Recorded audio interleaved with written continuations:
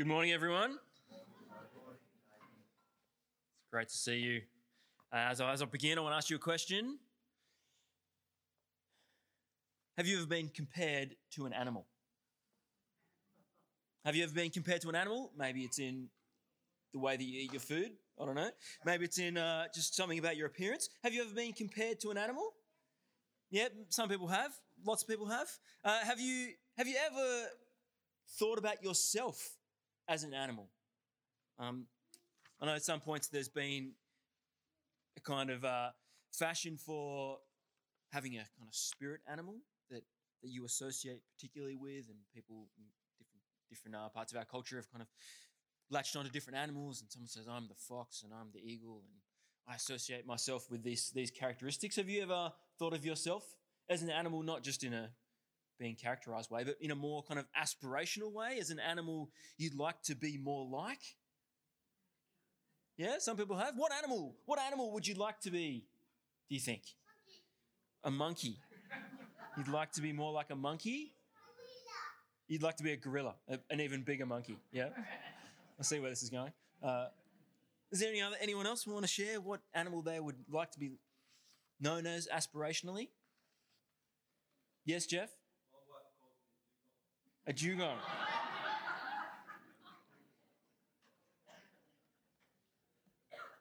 Yeah. Are they also known as the sea cow? Okay. Anyone else want to share? Owen?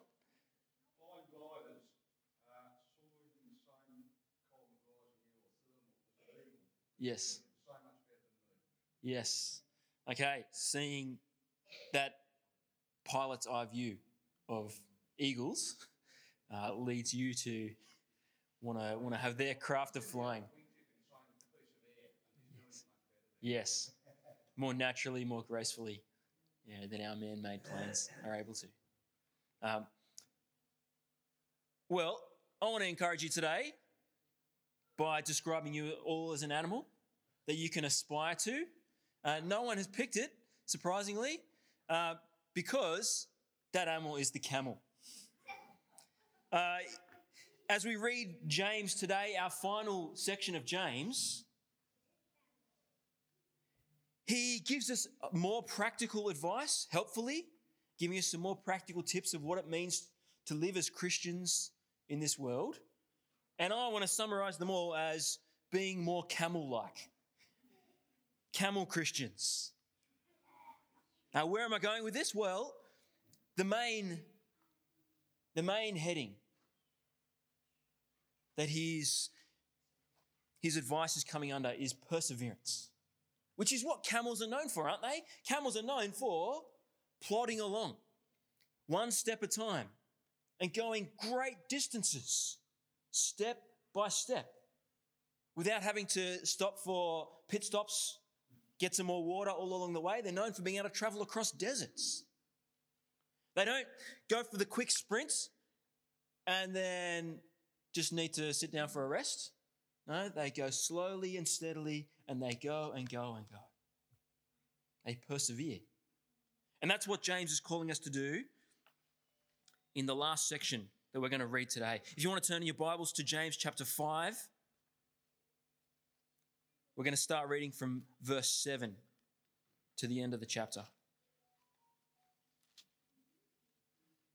As James calls for his readers to persevere. He says, "Be patient then, brothers and sisters, until the Lord's coming. See how the farmer waits for the land to yield its valuable crops, patiently waiting for the autumn and spring rains. You too, be patient and stand firm, because the Lord's coming is near. Don't grumble against one another, brothers and sisters, or you will be judged. The judge is standing at the door." Brothers and sisters, as an example of patience in the face of suffering, take the prophets who spoke in the name of the Lord. As you know, we count as blessed those who have persevered. You have heard of Job's perseverance and have seen what the Lord finally brought about. The Lord is full of compassion and mercy. And above all, my brothers and sisters, do not swear, not by heaven or by earth or by anything else. All you need to say is a simple yes or no. Otherwise, you'll be condemned. Is anyone among you in trouble? Let them pray. Is anyone happy? Let them sing songs of praise. Is anyone among you sick? Let them call the elders of the church to pray over them and anoint them with oil in the name of the Lord. And the prayer offered in faith will make the sick person well. The Lord will raise them up. If they have sinned, they will be forgiven. Therefore, confess your sins to each other and pray for each other so that you may be healed. The prayer of a righteous person is powerful and effective. Elijah was a human being, even as we are. He prayed earnestly that it would not rain, and it did not rain on the land for 3.5 years. Again he prayed, and the heavens gave rain, and the earth produced its crops. My brothers and sisters, if one of you should wander from the truth and someone should bring that person back, remember this: whoever turns a sinner from the error of their way will save them from death and cover over a multitude of sins. There's a lot in this section. And as I said, I've summed it up under the heading of where James starts: perseverance. And we're going to look at it in 4 particular parts, beginning with the first section: persevere with patience. Do you notice how many times he mentions patience there in those first couple of verses? 4 times. 4 times he mentions be patient. In verse 7, he says, be patient then, brothers and sisters. Again, later in verse 7, he talks about the farmer waiting patiently for the autumn and spring rains. You too be patient, he says in verse 8. And then again, he speaks in verse 10 of the example of the prophets who were patient in the face of suffering. James wants his readers to be in it for the long haul. Not a quick flash in the pan, over and done with. He wants them to stick it out, to stand firm patiently throughout good times and bad times. There's going to be times when things will be easier. There's going to be times when it's going to be harder. Particularly when it's difficult, they need to be patient through times of suffering. And they need to do this by keeping their eyes on the future, that firm, fixed outcome. Where is the Christian life headed? Well, it's headed towards not an act, not a thing that happens so much as a person, isn't it? Do you notice that's where James directs their attention? He says, be patient because the Lord is coming. The Lord's coming is near. The judge is standing at the door. Be patient, brothers and sisters, because we know that end is fixed. Jesus will return. He'll come soon.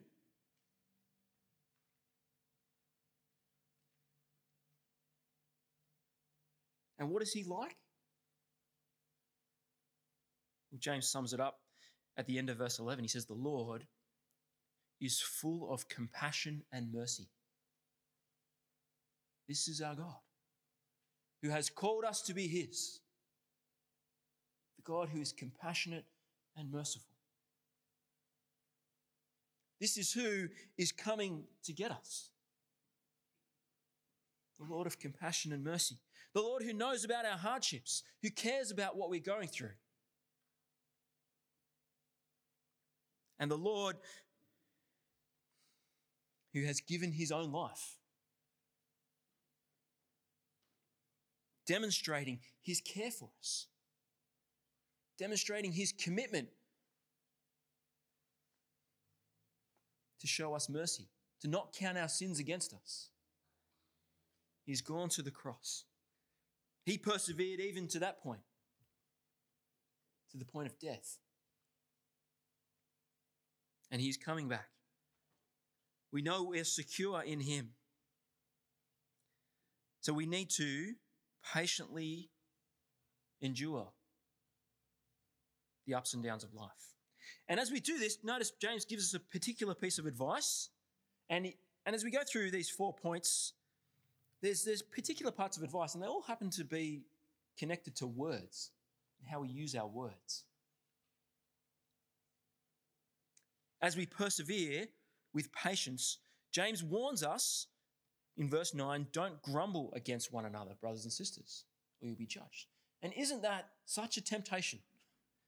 As life wears against us, particularly in the down times of life when things are frustrating, it's so easy to just take out our frustration on one another, isn't it?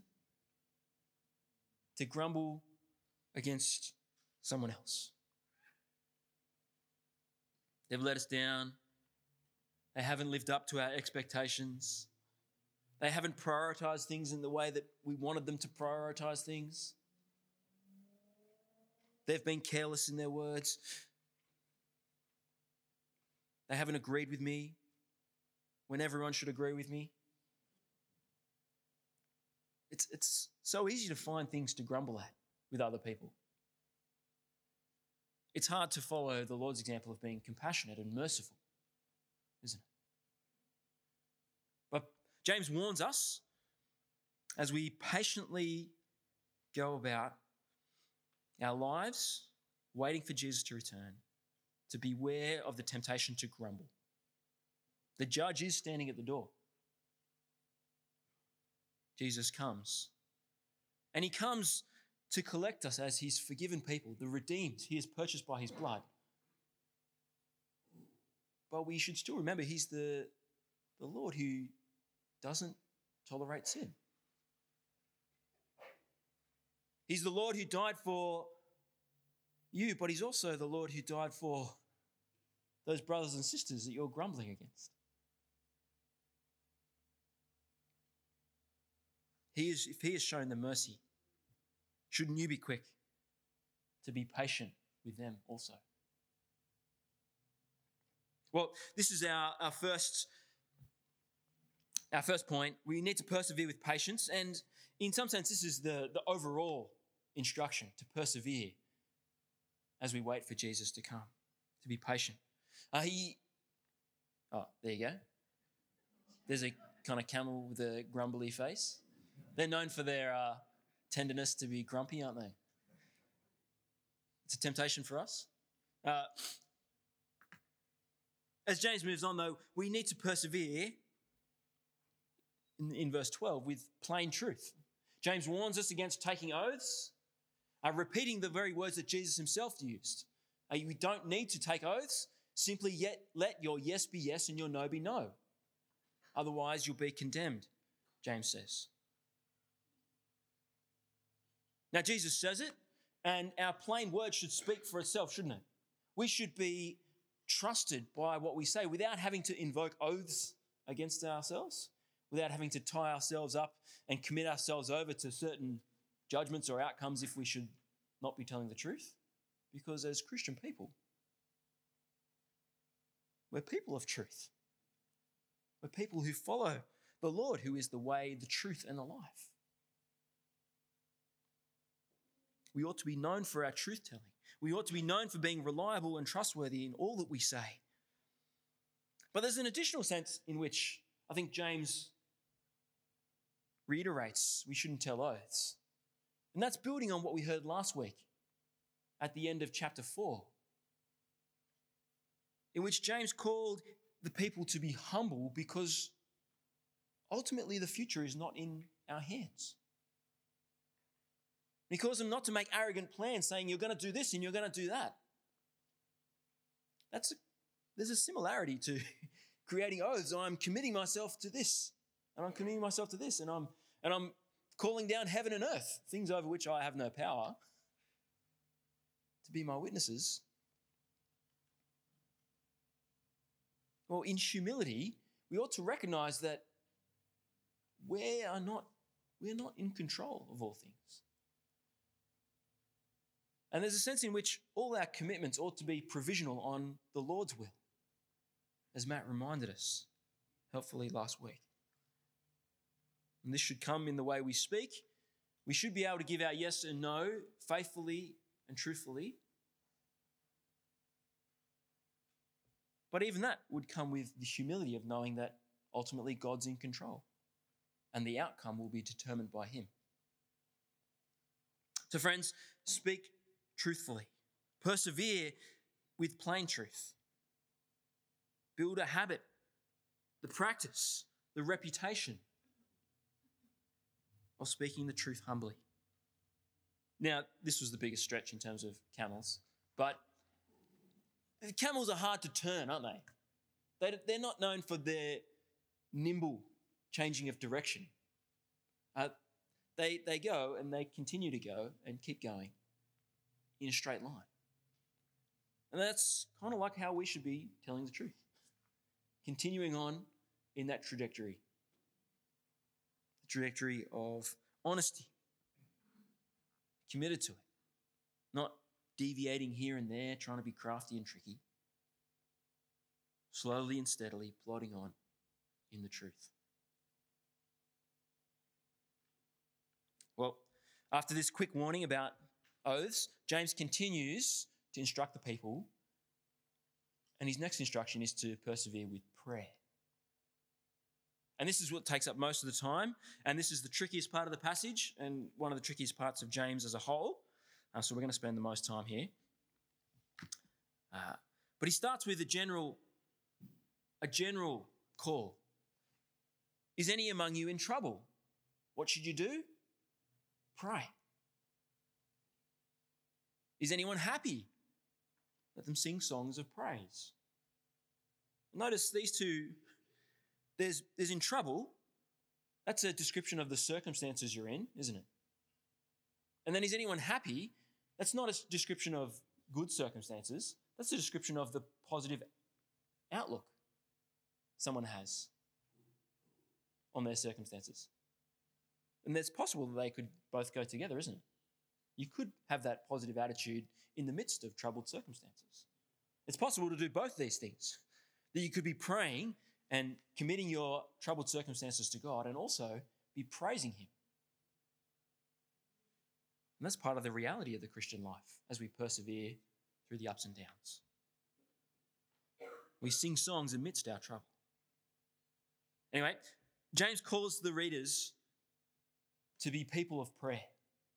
And this should be a natural response to our circumstances, to our attitudes. We should be pouring out in words, again with words, to God. Later, towards the end of the section on prayer, he talks about us doing this with each other, confess your sins to each other, pray for each other. And then he reminds them the prayer of the righteous person is powerful and effective. Why is prayer so important? Because prayer achieves things. Prayer works. Prayer isn't just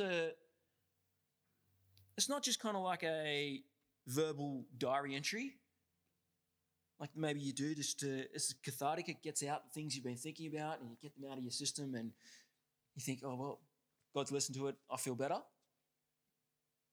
Prayer's not just a kind of wishful thinking. Well, here's my 101 things on my Santa Claus list, I'll present them to God. No, prayer is powerful and effective, James says. Prayer achieves things. Why does it achieve things? Why is it powerful and effective? Well, it's because the God we pray to is a God of compassion and mercy who hears us. He's committed to listen. He's caring about our lives, what happens, what's on our hearts.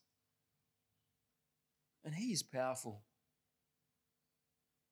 to bring about whatever answer to prayer we're asking for. He's powerful to do more than we ask or imagine, as Paul writes. And he can do it through many natural ways. He can achieve our ends through just bringing about circumstances, through people. through times changing, through just the revolving of the universe. But he can also act supernaturally.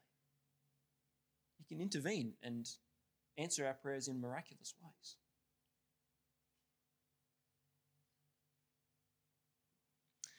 James gives the example of Elijah, who, notice, was a human being even as we are. Elijah wasn't a supernatural creature, just a normal person. But he prayed, and his prayer was answered. He prayed the rain would stop, and it stopped. He prayed after 3.5 years that it would rain again, and it did. And God used his prayer.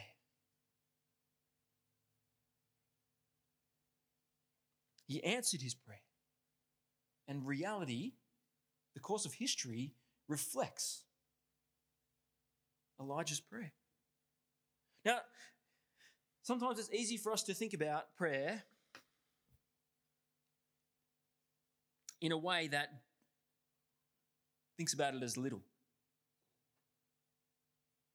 We don't regard it often as we should. We undervalue prayer. We take the privilege of prayer for granted. We can be lazy with prayer. We can decide to just put it off because there's other more productive things I could be doing with my time. We get so busy. There's so many things to do. How can I pray?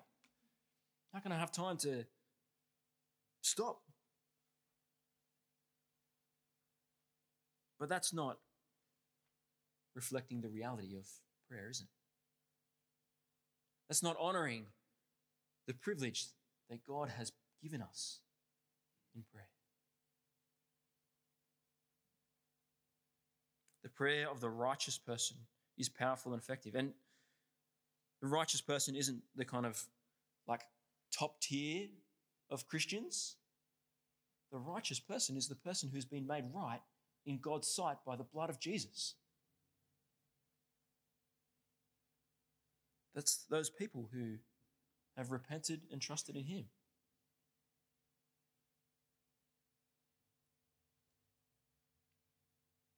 The prayer of God's children is powerful and effective. You could paraphrase it. The prayer of the church is powerful and effective. Why don't we act like it? Why don't we pray like it?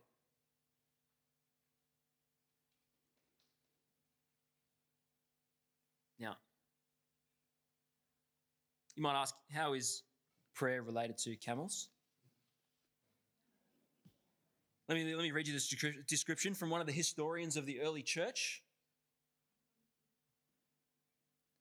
And he's talking about one of the leaders here, one of the church leaders. It says, he frequently entered the temple alone and was frequently found situated upon his knees, asking forgiveness for the people, so that his knees became hard after the manner of a camel, on account of always bending down upon a knee while worshipping God and asking forgiveness for the people. So writes Eusebius in his Ecclesiastical Histories.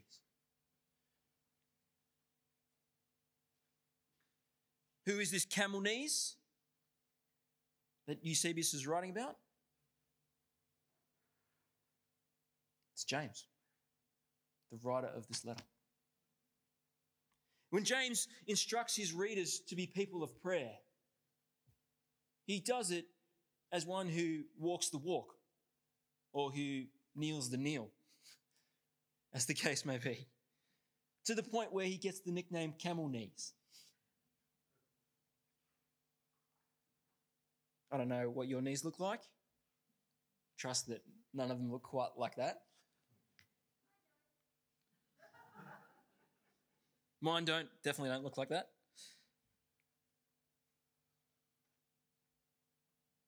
But wouldn't that be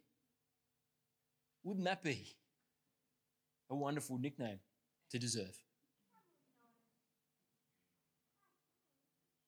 Wouldn't it be wonderful if you were known as someone who was so faithful in prayer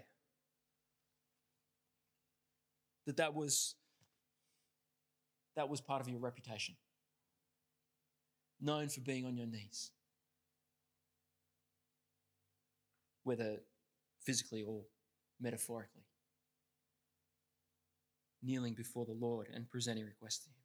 Wouldn't it be wonderful if we were known as a church of people who pray?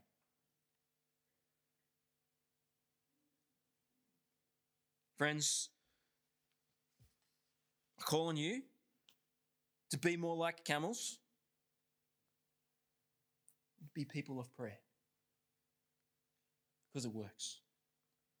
It's powerful and effective, because our God is a God who cares and a God who works. Now, at this point, we're going to just dig back into some of the specifics here that James mentions, because he particularly talks about praying for the sick. Verse 14, is anyone among you sick? Then he gives them some particular instructions about how prayer should work in this circumstance. He says, is anyone sick? What should they do?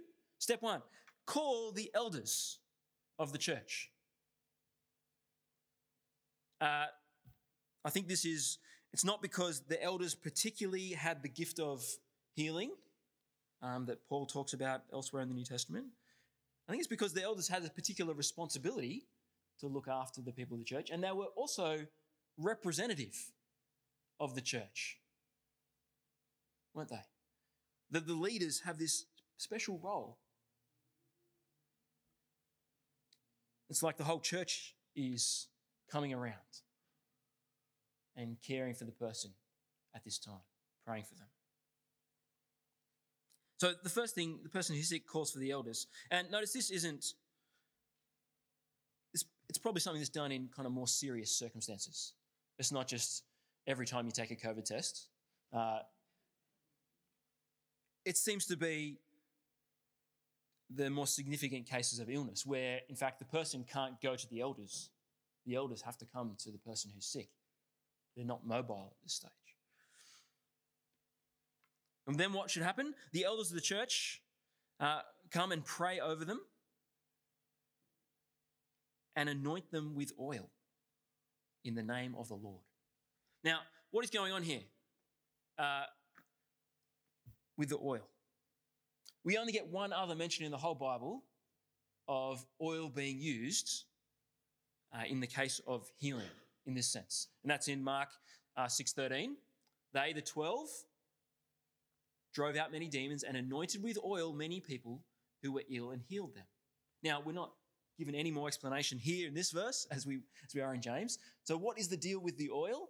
Well, what else happens with oil in the Bible? Oil is used medicinally when the Good Samaritan, in the story of the Good Samaritan, when the Samaritan finally comes and tends to the man's wounds, he uses oil as a balm for his wounds. Is that what's going on here? Is oil being used, James suggesting the elders put oil on the sick because it has some pharmaceutical benefit? I don't think so, because it's not just in the case of a wound, and it's a blanket treatment for everything. I don't think it's actually targeting specific healing powers of oil. How else? Is it perhaps used in the way that oil is used in the Old Testament to set apart people for particular roles? Oil was used, it was poured on David to symbolize that he would be the king. It was poured on the sons of Aaron to symbolize they were being set apart to serve in the tabernacle as priests. Oil had this symbolic role of setting people apart. Some people have argued that in James here it's talking about people being set apart for life, but it's a bit of guesswork in that sense because it doesn't explain that explicitly, does it? Is it having a kind of sacramental role? As has been taken in the Roman Catholic Church. They have the sacrament of extreme unction, or commonly known as the last rites, where at the last moment before death, oil is anointed on someone. And they believe has the power of covering over through that sacrament any sins that have been left outstanding, to ensure that the person is in the right state of grace before they die. I don't think that's what's going on here, because James is not talking about using oil to prepare someone for death. He's actually using as a means of preparing them for more life, for healing. And I don't think it's a sacrament, particularly because the sacraments, as we understand them, are the practices that connect us to particular things that Jesus has done, to his death and resurrection, and our sacraments of baptism and the Lord's Supper. And while Jesus was anointed, he was anointed just before his death, and it's not really connected with healing of sick in any kind of direct sense that makes sense of this passage. What else could we go? Well, there's one other sense that oil is used in the Bible that I think makes best sense of what's going on here, and it's in the Sermon on the Mount. When Jesus tells the people, or his disciples particularly, don't fast like the hypocrites who put on sad faces and they go about like they're in the worst suffering ever just to get attention, so everyone knows they're fasting. But he says, no, when you fast, what do? Put oil on your head and wash your face, so that it will not be obvious to others you are fasting, but only to God, he goes on. But notice the use of oil. Oil is put on as a sense of well-being. It was used, I don't want to kind of downplay it, but it was used almost as a cosmetic sense. It's almost like the hair gel of the ancient world, to look healthy, to look well, to be looking at your best. Some people use beard oil now, I think. That's become popular. Maybe that's similar. But I think this is what Jesus is saying here. When you fast, don't try and look like things are bad, look like things are normal or good. Oil is used as a symbol of health and vitality. And I think it's in this vein that the symbol of the elders anointing the sick with oil makes best sense. The elders put oil on the person who is sick as a symbol of health and vitality. Not that the oil itself conveys any kind of magical healing or supernatural healing, because we're clearly told that, verse 15, the prayer offered in faith will make the sick person well. Not the oil, the prayer. It's God's answers the prayer that makes people well. But they do it with this tangible symbol of health.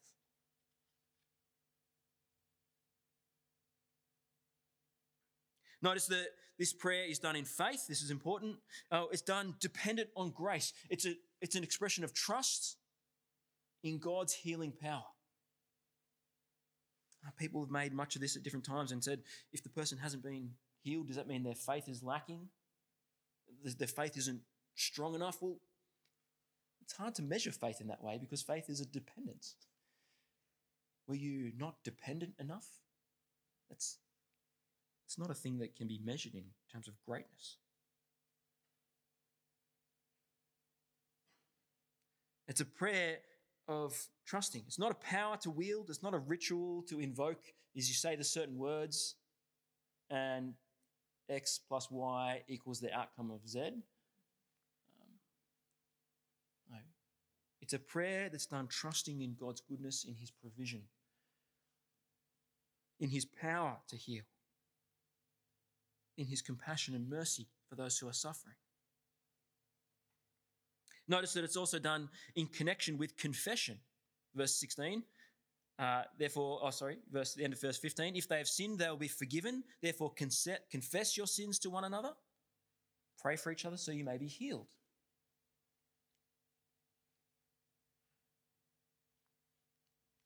In the ancient world and in ancient Israel, the connection between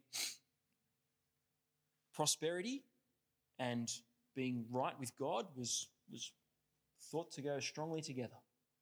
If life was good, that was a sign that you were right with God. If you were sick or suffering, things weren't good, you weren't prospering, one of the immediate assumptions was you'd done something wrong. That was the whole book of Job, where his helpful friends keep reminding her of this well-known fact. You must have done something wrong, Job. What is it? But the outcome of that is Job is upheld at the end as someone who's not done something that has brought the suffering on him. When we look carefully at the Bible, we find that this direct link between doing wrong and suffering is not so simple. Yes, suffering's in the world because of sin, because Adam and Eve, there's death and there's the breakdown of our bodies and sickness and all that in a big general sense. But it's not always a direct link. Here, Jesus encounters a man who was born blind, and he says, neither this man nor his parents sinned. But his blindness happened so that the works of God might be displayed in him. See, he's saying blindness, not connected to sin. It doesn't always go that way. However, God can use the difficult things we go through, including sickness, as a means of disciplining us, as a means of humbling us, as a means of getting us to engage with our failings, to repent. As is the case of the Corinthian church, in 1 Corinthians 11, you may like to read that later, where they were getting sick and some of them had even died because of their abuse of the Lord's Supper. But this happened as a discipline, it says, because God wants them to wake up to themselves. That's why James here mentions confession, that when we're sick, it should be a prompt to go, are there things that I need to confess? Could God be using this to humble me? It's not necessarily connected, but it's helpful for us to take the prompt, to be people who are quick to repent, not proudly standing, expecting we don't need to.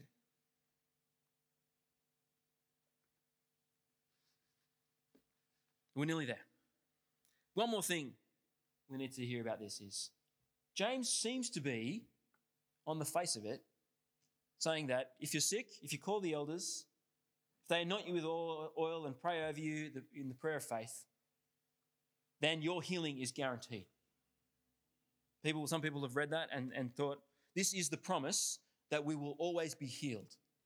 As Christians, when we're faithfully doing this, that we can always expect healing. God doesn't mean for us to endure sickness.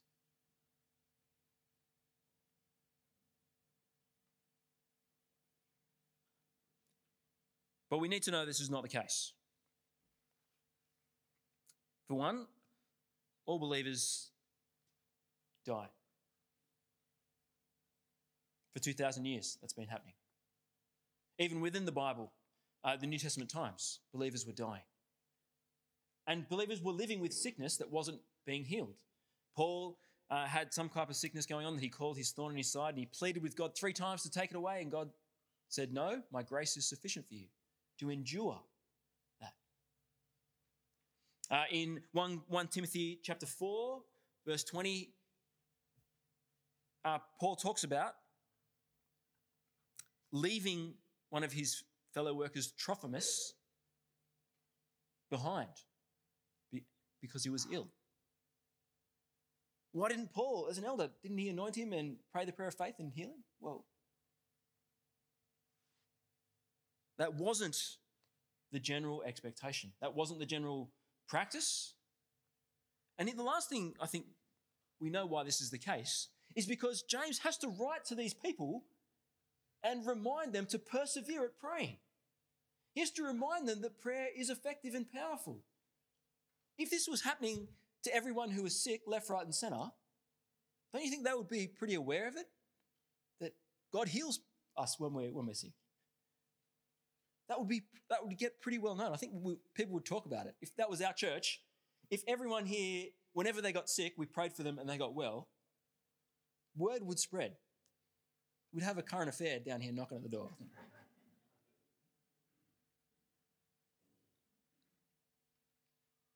But James has to remind them that this is the case, that prayer is something valuable. He reminds them that it is effective and powerful.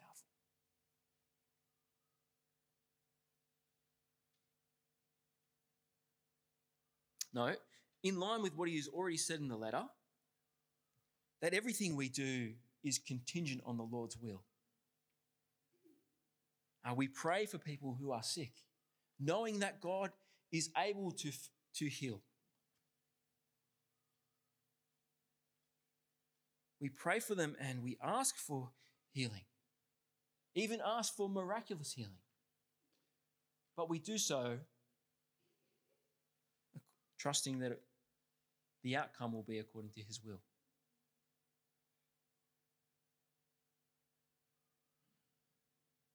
Friends, persevere in prayer.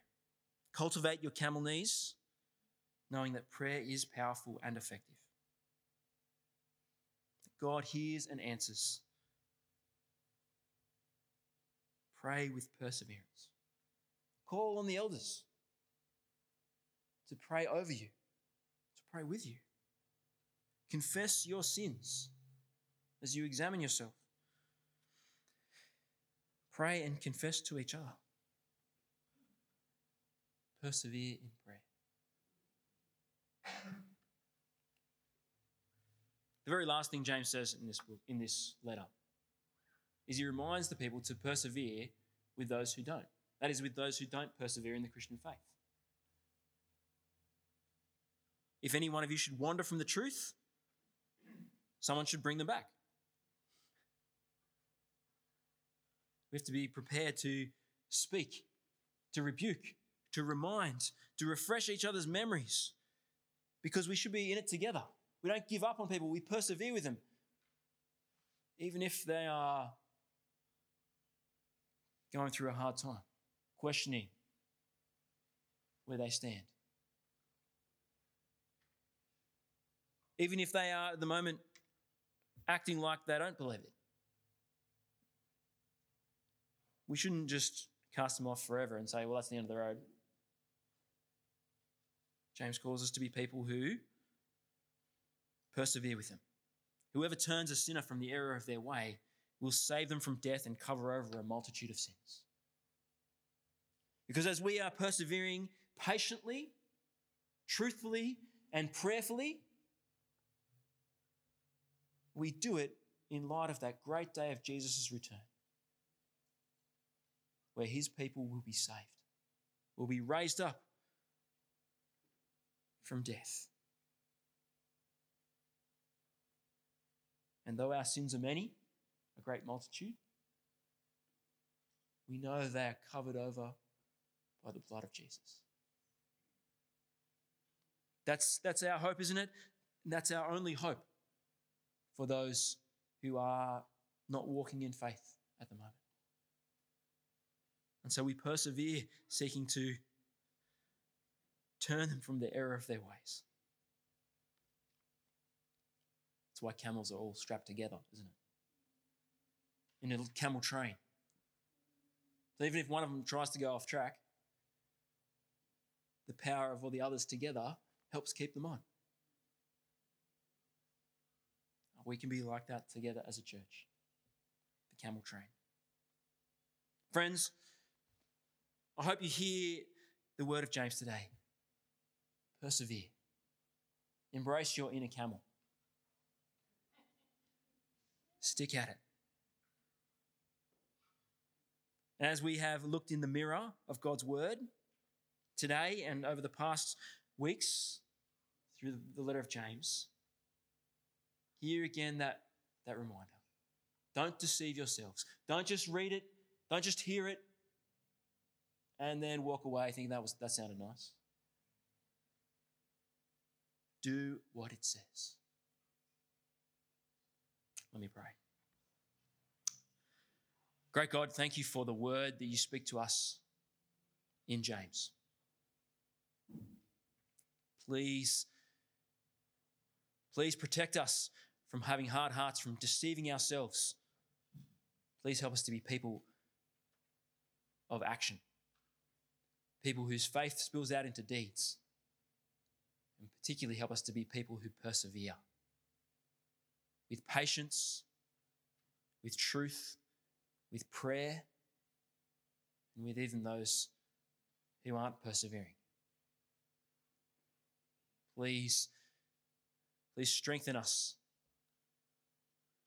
for the journey of Christian faith as we look forward to the day when Christ returns. We pray this in his powerful name. Amen.